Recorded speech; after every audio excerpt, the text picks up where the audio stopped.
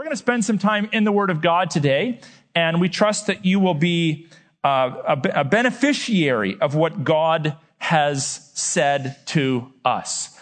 Now, vacation season is over. Sorry, guys, vacation season's over. We're back to work. We're back to school. I hope you did have some good time away this summer. We had a little bit of time off. We usually take a little more, but, we were kind of distracted, so we were here more than not. Vacations are a good time. We had an interesting little thing, a little observation that I want to just kind of share with you on our last vacation. So we're sitting in the cottage, and we ran out of water. So Susie went to town and she bought a case of water. And when I'm really busy, I don't notice the details. But when I get time to relax, I start to look around and I notice the details. So there's this case of water sitting on our table.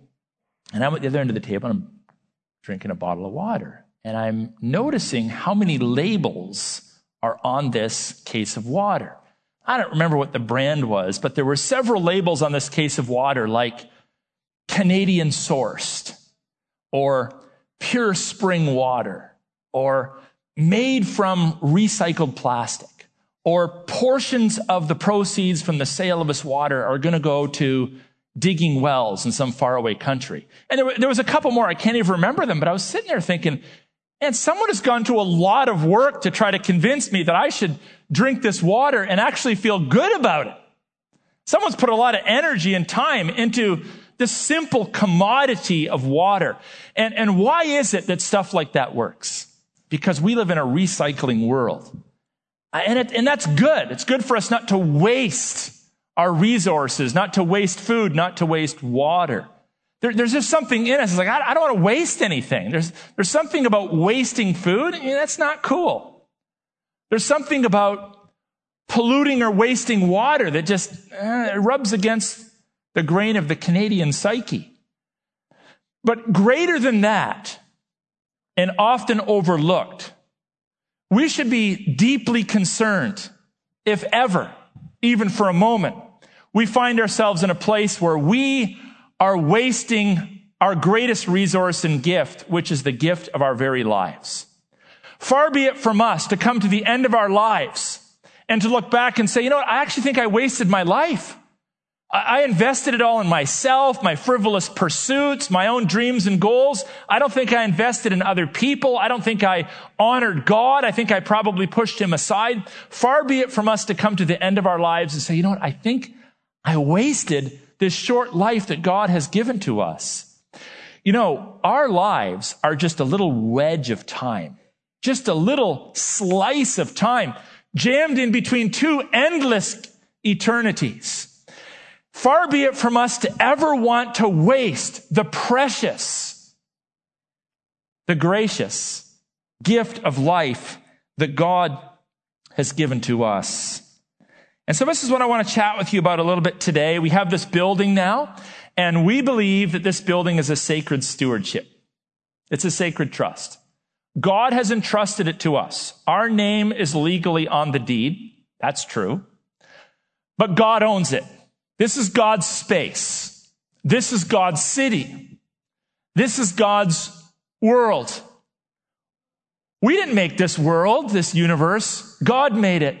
And God has stewarded it to us along with our families, our relationships, our money, our health, even our intellect. God has stewarded these things to us. He's entrusted them to us for us to use well.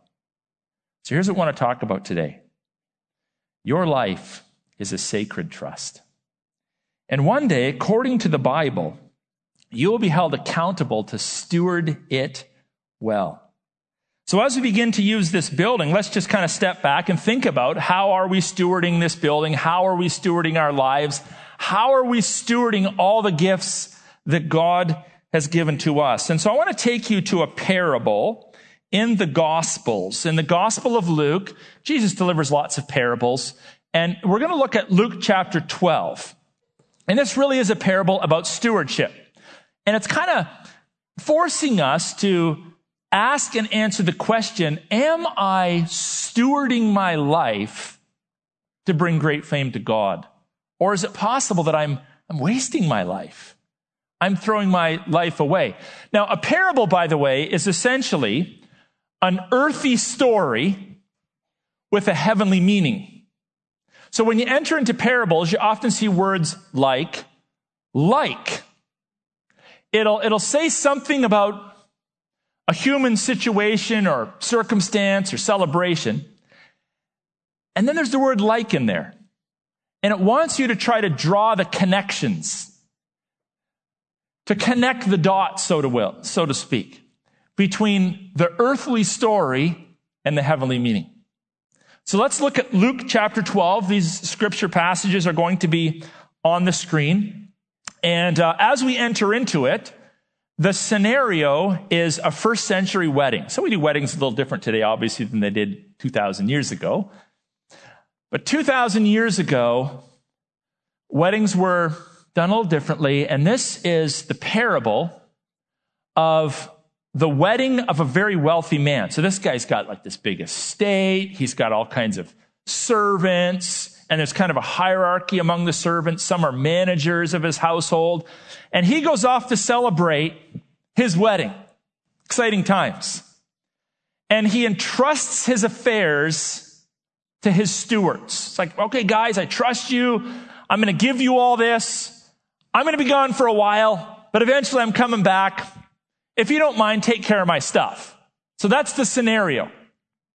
And by the way, just to tip you off, the owner of the estate represents God. And the managers of the estate, that's us. We are managing this world. The Bible says in Genesis, we are to have dominion over it, rulership. We are to manage this world on God's behalf. But never confuse the difference between a manager and the true owner. So let's enter into Luke chapter 12. I'm going to start reading at verse 35. It says, "Stay dressed for action and keep your lamps burning." In other words, keep the lights on. I'm coming home soon. "And be like," there's that word, tells us it's a parable, "be like men who are waiting for their master to come home from the wedding feast so that they can open the door to him at once when he comes in and knocks. Blessed are those servants whom the master finds awake when he comes." In other words, be ready. I'm coming back. "Truly I say to you, he will dress himself for service and have them recline at table, and he will come and serve them." So this is like super awesome because God, who's pictured in the text as the master, says, I'm going to come back and I want you to honor me. I want the lights to be on. I want you to open the door for me. I want you to escort me into my house. But then the roles change. And the master's like, hey, guess what I'm going to do if you've stewarded my possessions well? I'm going to honor you. I'm going to put on a feast for you. I'm going to have you sit down at the table. I'm going to wait on you. Isn't that an awesome thing about God? Our God is a God that calls us to bow to him and to worship him and to serve him. And when we do, guess what he does? He serves us. He blesses us. He pours into us. This is the awesome thing about serving the God of the Bible. Verse 38 says, "If then he comes in the second watch or the third," so these would be like in ancient times, there would be designated periods during the night when someone would get up and sort of go around and make sure the affairs were in order and no one was stealing the sheep in the back pasture. "If he comes in the second watch or the third and finds them awake, blessed are those servants." Again, who's the master? That's God. Who are the servants? That's me. That's you. And then verse 39 says, "But know this." So there's a lesson to be had. "That if the master of the house had known at what hour the thief was coming, he would not have left his house to be broken into." Think about this. We have a camera system on our church. We have a security system. Why? Because we don't want thieves coming in here and stealing our stuff. And likewise, you have the same sort of security measures, I'm sure, in your house. You don't want people just coming in and stealing your stuff. You prepare yourself for it. But if you had some sort of genius ability to predict other people's behavior, and you could always predict when a thief might come, you wouldn't need a security system, would you? You could leave the doors open, the windows unlatched. You wouldn't have to have a security system or cameras or anything like that. But we don't. And so we're always prepared. We don't know when the thief's coming, but we want to be prepared. We don't know when the thief's coming, but we've taken the precautions and measures. Now look at the tie-in here. Verse 40, you also must be ready, for the Son of Man, that's a title of Jesus, is coming at an hour you do not expect. So here's where we're moving from parable to real life. The parable is the thief. The real life is Jesus is coming back anytime. There's some that think this world is going to end in like a nuclear holocaust. Nope, it won't. There are others that are concerned that we're going to have a collision with an asteroid, and that's going to wipe us all out. That ain't going to happen. The end of the world is going to come when Jesus Christ returns to call the faithful unto himself. That's going to usher in the end time events and the end of this world. And so God is calling his servants to be ready, to be prepared. So in the Bible here, when it uses the word waiting, it's not literally waiting for a groom to show up after his wedding. But it's a call and a reminder for us to be ready for the second coming of the Lord Jesus Christ. So if you're going to steward your life well, apparently what we need to do is we need to take seriously the brevity of our lives. Our lives are not going to last very long. The Bible says, on average, we're going to live 70, which is old lingo for 70 years. In Canada, we live to about 80. Now, here's a scary way of thinking about that. I've shared this before in sermons, and every time I do, I get people like shuffling in their seat, because it's kind of weird to think about. But if you think of your life in terms of percentages, I am like way more than 50% used up. It's like gulp. I'm over the hill and going down the other side. Now, some of you might be at like 20% or I don't know, 90%. Or you might think you're at 20 and you're actually at 90. Who knows? But life is brief. Life goes by so fast. In spite of how short our lives are, one day Jesus is going to hold us to account for the way we've stewarded the life that he entrusted to us. My body, my mind, my money, my marriage, my children actually belong to God. And so does this church. And God will one day return and call us back. So this is kind of countercultural because we, knowingly or unknowingly, have voices whispering in our ears. Do you hear them? Like, no, I don't hear any voices whispering in my ear. Oh, you do. And those voices are whispering in your ears in the educational institutions you've attended. They're whispering in your ears in the television shows you watch, the movies you attend, the social media you observe. They're whispering in your ears in conversations you have with people. There's a lot of voices out there that are trying to tell us what makes us valuable, what makes us purposeful. It's like, what is my life for? Have we not all thought about that? What am I here for? Like, what is the purpose of my 70 or 80 year existence? And some of the most common voices that have whispered in my ears and your ears include the following. Let's just kind of identify them. One would be the voice that says, Aaron, it's all about you, man. It's all about you. Life revolves around you. I mean, there's no shortage of your special t-shirts to be found in our clothing stores.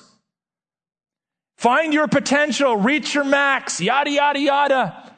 And these are voices whispering in our ears that say, what is life all about? Life is about you.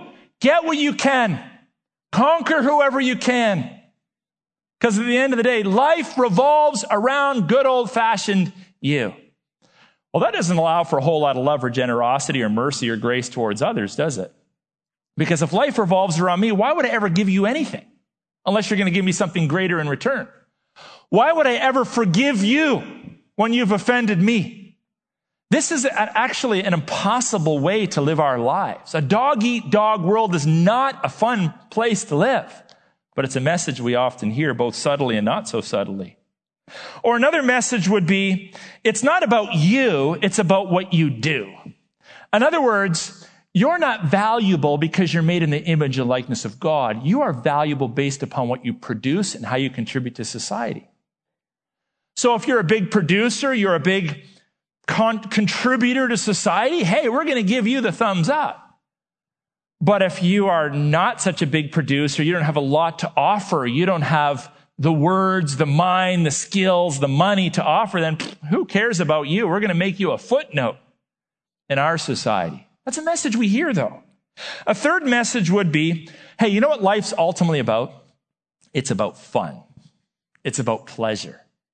So think about it. You're in grade school, and you're going to class every day, and what is it you're looking forward to? Recess, lunch, the second recess, summer vacation. It's not about math and science. It's about fun. And then you enter into the work world. You're like, man, thank God it's Friday. Because now you're living for the weekend. It's like work, that's a drag. And so many people fail to find any redemptive value in their jobs. They have no idea. It's just all about the weekend. And then after you finish your work career, what are you looking forward to? Retirement, time on the golf course. Let's go. It's always about what comes next. It's always about fun. And there's a lot of effort put into trying to convince you that at the end of the day, your life is about how much fun you have. A fourth message would be that your worth is found in your net worth. So if you're rich and wealthy, if you're prosperous, we're going to kind of push you to the front of the pack. We're going to elect you or appoint you as our leader. We're going to give you extra honor. And there's a lot of pressure then to perform to try to keep up, if that's where your worth is. Or another more modern one was, how many likes did you get on your Instagram picture, right? And there's this temptation to check it. Are people following me? Are they interested? Do they actually care about the fact that I just took my dog for a walk? Where are you finding your value? There are voices whispering in your ear. These are the things that make you valuable. These are the things that make life worthwhile. You know what that's called? That's called horizontal living. That's called living for the moment, living for the temporal, trying to jam as much as you can into your 70 or 80 years. But we call ourselves a vertical church because what we're constantly reminding each other of, and I'm reminding myself of right now as I preach this message, is that my life needs to be a vertically oriented life. I need to live in the here and now, but with a sense of there is a future, there is a reckoning day, there is a God who created me. I am his steward, I am his manager. I own jack squat. I own nothing. And here's what we say in our church. You know what the greatest enemy of stewardship is? Ownership. Ownership is the enemy of stewardship. So a visual that might help is you take your hand and you cup it. And you picture in your hand the sum total of your life. You picture in your hand your wife, your husband, your children, your opportunities, your money, your church, your relationships, your society, the things that you have stewardship over. And yes, you want to be responsible for those things. You want to hold them. You want to observe them. But as soon as you start to do this, close the old hand up, hold on tight, you've ceased to be a steward and you're trying to be the owner of something that doesn't belong to you. It belongs to God. None of us chose to be born. None of us chose to be created. That was in God's sovereign will. Here's what the Bible says in Luke 17:33, and this is super countercultural. You ready for this? These are words from Jesus. In fact, when you read them at first, it's like, huh? Doesn't make sense. Jesus said, whoever seeks to preserve his life will lose it. But whoever loses his life, meaning for the cause of the kingdom, will keep it. Isn't that amazing? It's like a paradox. It's the opposite of what you expect. It's kind of startling and disarming. If I say, you know what my life's all about? It's about me. It's about my church. It's about my role. It's about me, and you exist to make me happy, and on and on and on and on. I lose it. But when I learn to see my life as a sacred stewardship, and I'm like, okay, Lord, what have you given to me to take care of on your behalf? I'm able to pour into people's lives. I become less defensive. I become less stressed. You know one of the greatest causes of stress and anxiety are? Ownership. Thinking, I got to make this happen. I got to fix this. I got to manage these people. Like, you know what? You're just a steward, man. You're just a manager. And the owner's not going to thrust on you any more than you can handle. So just take care of what you have. Take a deep breath. Pray a little bit. And allow God to take care of the rest. So applied to this building, of course, this property is not ours. It belongs to God. And this is why we say it's for his glory. That sounds churchy, I know, but it's in the Bible. So what that means essentially is that we want God to be made famous here. That's what it's about. We want God to shine. We want people to come in and not just say, the people were friendly. Coffee was okay. Seat was comfortable. Music was good. And we want people to say, I encountered God. I feel that God showed up, manifested his presence, convicted me, or encouraged me, or rebuked me, or taught me, or instructed me, or cleared some of the cobwebs out of my confused mind, challenged me. That's what we're looking for. The story's told, it's been around for a long time. Man goes to counselor, sitting in the counseling office. And my life is so depressing. I am stressed out. I am anxious. I don't know if I'm going to be able to make it another day.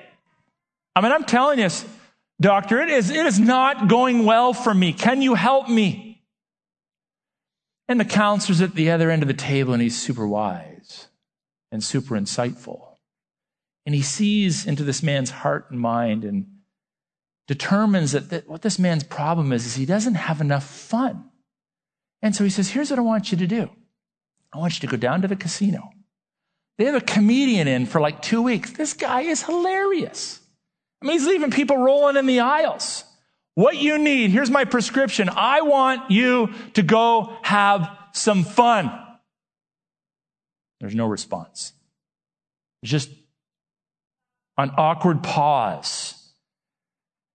They're looking each other in the eye. And finally, the counselee says to the counselor, I'm the comedian.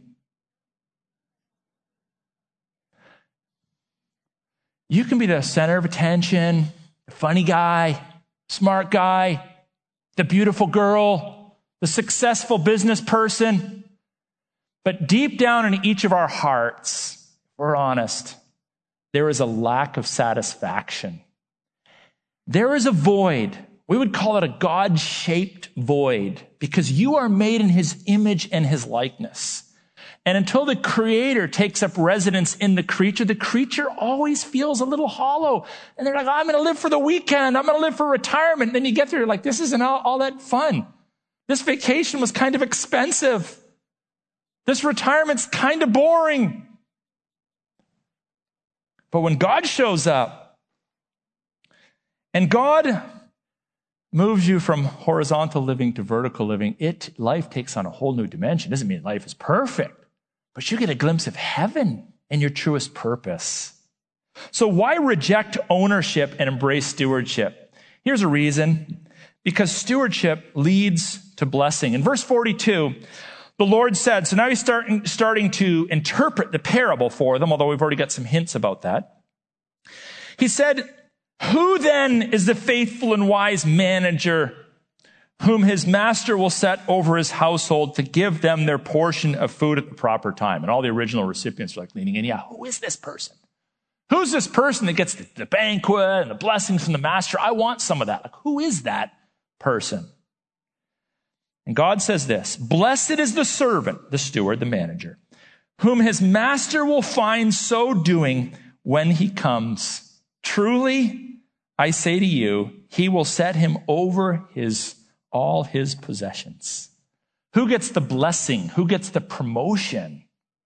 It's the wise and faithful manager. God rewards those that get it. God rewards those that understand, good reminder, I'm a steward. I'm a manager. I got to stop pretending like I own everything. I don't. God rewards that. Now, not in a mathematical sense. So let's not play games with God. I'm going to make a deal, God. I'm going to give you $1 if you give me 10. I'm going to give you an hour if you give me an extra year of life. I'm going to start going to church if you whatever, right? Find me a gorgeous wife, whatever. No, it's not like, now I know the key to start unlocking the door to manipulate God. It's not that. It's just fact. When you learn to live your life as a stewardship, God blesses, sometimes in the temporal, in this life, always in the eternal, in the next life. God has a blessing in store for you. Now, picture this. I'm holding onto a shovel. I know some of you are hard of seeing, so you can't see the shovel, but the rest of you can see the shovel? See the shovel? Okay, so I got my shovel, and on the stage in front of me is a big pile of all of the things God has given to me. My wife, my children, my 46 years of life so far, any dollars that are in my bank, my ministry, my church ministry, all of that. This pile represents my time, my talents, and my treasures. And I love this pile. Great pile. Thank you for it. But then I'm like, actually, I don't own it. So I got a shovel. God's given me a shovel. And my job is to take scoops out of the time, talents, and treasures that God has given to me and bless other people with it and bless God, to pour out my life for others. Here it is. Some of you have a really big mountainous pile. Some of you maybe a small one.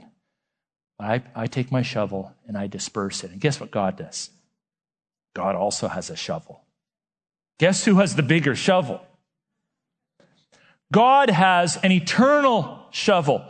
And the idea here in the text is, look, I'm just asking you to steward what I've given you. But I don't have enough. You just steward what you've been given. And in the end, I'm going to bless you with life eternal. That's a really big pile of blessing that God is going to give to us. And in that place, further blessings commensurate to the way that you have stewarded your time, your talents, and your treasures. So you waste them, and God takes his little teaspoon out, gives it to you. You use your life for the cause of Christ, and God gets out his bulldozer. I remember this church, as Susie mentioned, the women's life director, that's my wife, if you're wondering. I remember when there was 2 people in this church, Susie and I, and it was an idea. And then we built our team to 23 adults, I think it was, and we had 11 or 12 kids running around, and Susie and I were still having kids. Our 3rd child was born in the process of launching this church. He was playing the drums today. So if you're ever like, how old is the church again? Just go ask Levi, okay? How old are you, Levi? He was born during that process. Funny story, he was actually born on the night that we were interviewing an elder to join our launch team. It's like elder leaves, Susie's water breaks, and Levi's there within hours. So it's pretty interesting. But I remember when there was 2 of us, and there was 23 of us, and then we launched, we went public, and we had maybe, 100, 150 people or something at one point. And a gentleman in our church came up to me and he said, Aaron, I believe God will bless us more and give us a greater stewardship if we just stay faithful to what we have. Now, spiritually, I was like, yeah, man, right on. Humanly, I was like, yeah, I'd kind of like some more now. But I'll never forget that. And it's true that now God has stewarded to us hundreds of people. And some churches have more, and some have less. Who cares? But we want every seat here to be a blessing. And if God brings a person into this church that needs a special touch from God, we want to introduce them to the God that can offer that special touch. If someone's broken, we want to help them to find new life and healing in Christ. If someone's lonely, we want to connect them to relationships. We say in our church, a lonely person is an emergency. We want people to connect. We want people to find relationships here. We want people to know that they're loved. And yes, we're going to fail you. Okay, we're not a perfect church. We will fail you. But then we're going to repent. We're going to try again to serve you and to bless you. We want this place to be a blessing for people's lives to be impacted by the eternal gospel of Jesus Christ. Now, in this parable, there's also a negative lesson. And should I preach the negative lesson? Yeah, I should, because it's there. You ready for a negative lesson? So this is a little bit, I'm not going to say it's rated R, but it's kind of like a PG part of the text. There's some imagery here that's a little bit out of the norm. And it may challenge your view that Jesus is just this big old softy. You know, they say that a lot of men don't want to go to church because they think Jesus is kind of like weak and soft. He doesn't have any teeth. Well, this is going to challenge that image, because here God is presented both as a God of blessing, but also a God that doesn't mind giving you a good smack when you don't do what he's called you to do. So before we enter into this, let me just kind of prep us for it by saying, what do you do when you catch a thief? What do you do with a thief? You arrest him. He goes to jail. He gets charged. And we're like, that's justice. What do you do with an employee that steals from her company, that disobeys her boss? You fire her. We're like, that should happen. That's just. You've taken something you didn't own, or you've mishandled a sacred trust. You deserve to be punished for that. And that's essentially what God is about to say to us, that wasting life leads to consequences. So you don't get to the end and say, I wasted my life, but whatever, no consequence to that. There's consequences because God has given it to you. So back in verse 41, Peter, one of Jesus' disciples, says, Lord, are you telling this parable for us or for all? Now, I was thinking about this week. Why did Peter ask that question? Is this for like your immediate followers who kind of know better? Or is this for like all of humanity? And it does kind of make you wonder. I actually don't know. But knowing a little bit about Peter, I kind of have a sneaky suspicion it might be a way of trying to get himself off the hook a little bit. You know, we're all kind of in the same boat, Jesus. I mean, I know you're kind of pouring it on right now, but look at everybody else. Why does it all have to be on me to steward my possessions for you? I think that's might be what's going on. But regardless, it raises the question, who does this apply to? And Jesus, as is often true of Jesus, doesn't directly answer the question. He doesn't say, all or some. But the way he answers it makes it clear that it's actually for everybody. Every human being is a steward on some level of God as an image bearer. And there's going to be greater punishment for deliberately wasting your life if you know better. Verse 45 then says, and if that servant says to himself, well, my master's delayed in coming. I mean, he's supposed to be on his honeymoon for a week, and now he's been gone for a month. What am I going to do? He begins to beat his subordinates, the male and female servants, and he eats, and he drinks, and he gets drunk. What a jerk. Are you kidding me?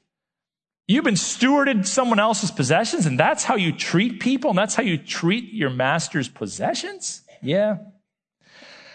What's going to happen next? The master of that servant will come on a day when he does not expect him, and at an hour he does not know, and he will cut him in pieces and put him with the unfaithful. Wow, that's kind of harsh. Goes on to say, and that servant, you can kind of underline this part in your mind, who knew his master's will, he knew better, but did not get ready or act according to his will receive a severe beating.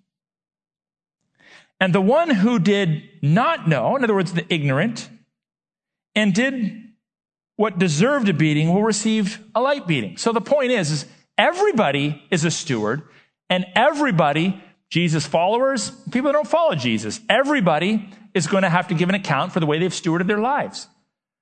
But especially to his followers. I mean, we know better. We have clarity that God has called us to serve him and not serve ourselves. Now, why this harsh language? Because you stopped yawning? Because you stopped looking around? Because you stopped almost falling asleep? I mean, didn't it not arrest your attention? It arrests your attention. That's what God wants you to do, wants from this text. He wants to arrest your attention. Blowing your life, wasting your life is a serious offense to God. It's a serious offense to God because it's his life that he's entrusted to you to use for his purposes. And if you don't use it for his purposes, that's a waste. Did you know that 4 out of every 100 people born on planet Earth will die before their 5th birthday? Did you know that 39% of people living on planet Earth today cannot read or write? Did you know that 3 billion people on our planet, as we speak, live on less than $2.50 a day? Here we are. So blessed. Therefore, accountable in an even greater way to use our time and our talents and treasures to point people up, to live their lives for the honor and glory of the King of Kings and the Lord of Lords. Never apologize for being blessed if it comes from God. Nothing wrong with being blessed because it's from God. And God gives some people a greater amount of blessing. But what God is looking for is like, how do you use the pile of blessing that he has given to you? Shame, how shameful it is to waste a sacred trust or to abuse it for our own pleasure. You know, people do that in ministry. This is why a lot of people are, I don't want to go to church. You're a bunch of rip-off artists. Well, it's true. You can make money in religion. You can manipulate people. You can rip people off. We hear these stories. This doesn't mean that God is flawed or the concept of a biblical church is flawed, but people are flawed and they can lose sight of what it's actually all about. And we don't want to do that. We don't want to lose sight of that. This is not about my glory, your glory, our glory. We have a stewardship, and now the stewardship's bigger. And we want to humbly steward everything that God has given to us for his honor and glory. You know, our Father is constantly assessing how we use our things.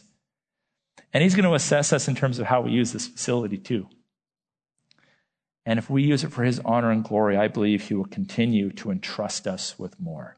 So here's 3 things for you to consider, 3 points of application for you to consider as we wind up. The first one is this. The question that would be valuable for you to start thinking about, if you're not already, on a regular basis, weekly, monthly, for the rest of your life, is the basic question of, am I living as a steward? Just do a little assessment. Am I living as a steward, or have I kind of fallen into the trap of thinking it's about me? Or it's about what I do? Or it's about my net worth? Or it's about whatever? Or do I actually get the idea that I am a steward entrusted with a brief life to point people to God? If you're a human, you're a steward. Opening chapters of the Bible, we're made in the image and likeness of God. What does that mean? We have dominion over the world. We rule on his behalf. That's a steward. But true stewardship opens up and takes on greater meaning when we surrender ourselves to Jesus Christ. When we acknowledge we've actually been poor stewards, we've wasted our time, we are innately selfish. You got a little tiny, tiny baby. I've had 5 of them. You never have to teach a little baby how to be selfish. They just know. And God says that's because we're sinners. We sin willfully. We sin because we're children of Adam and Eve. But God, being rich in grace, instead of wanting to eternally punish us, sent the Lord Jesus Christ to die in our place in our behalf, to bear in his own body all of our punishment so that we might be reconciled to God. And the way of receiving that gift is to reach out through simple faith and believe that Jesus is sufficient. And then God does a divine transaction in us, and we become followers of Jesus, and then we really amp it up in the area of stewardship. So think about that. Am I living as a steward? Secondly, let's just say, hey, we're going to hold each other accountable to stewarding this building. So people walking through the hall, we're listening, we're smelling, we're watching. Are we drifting into self-glory, into false religion, into hypocrisy and fakery? Or are we really about God? Let's hold each other accountable to that. And then third, let's just pray that every seat would be a blessing. The other night, Thursday night, we had all of our ministry teams here, our greeters, kidsmen, musicians, sound techs. Everybody was here. There's about 60 or 70 of us that serve on Sunday morning. And we had some time of instruction. And then we went down out loud, every chair. We prayed out loud for every chair, that every seat would be a blessing in someone's life. If not today, then in the months and years to come, that the broken would be mended, that the lost would be found, that the disoriented would be reoriented on God, that the hopeless would find hope in Jesus. We prayed that. And we want to keep praying for that God humbly uses us to transform people's lives. So Lord, we publicly declare that we are dedicating this space to your honor and to your glory.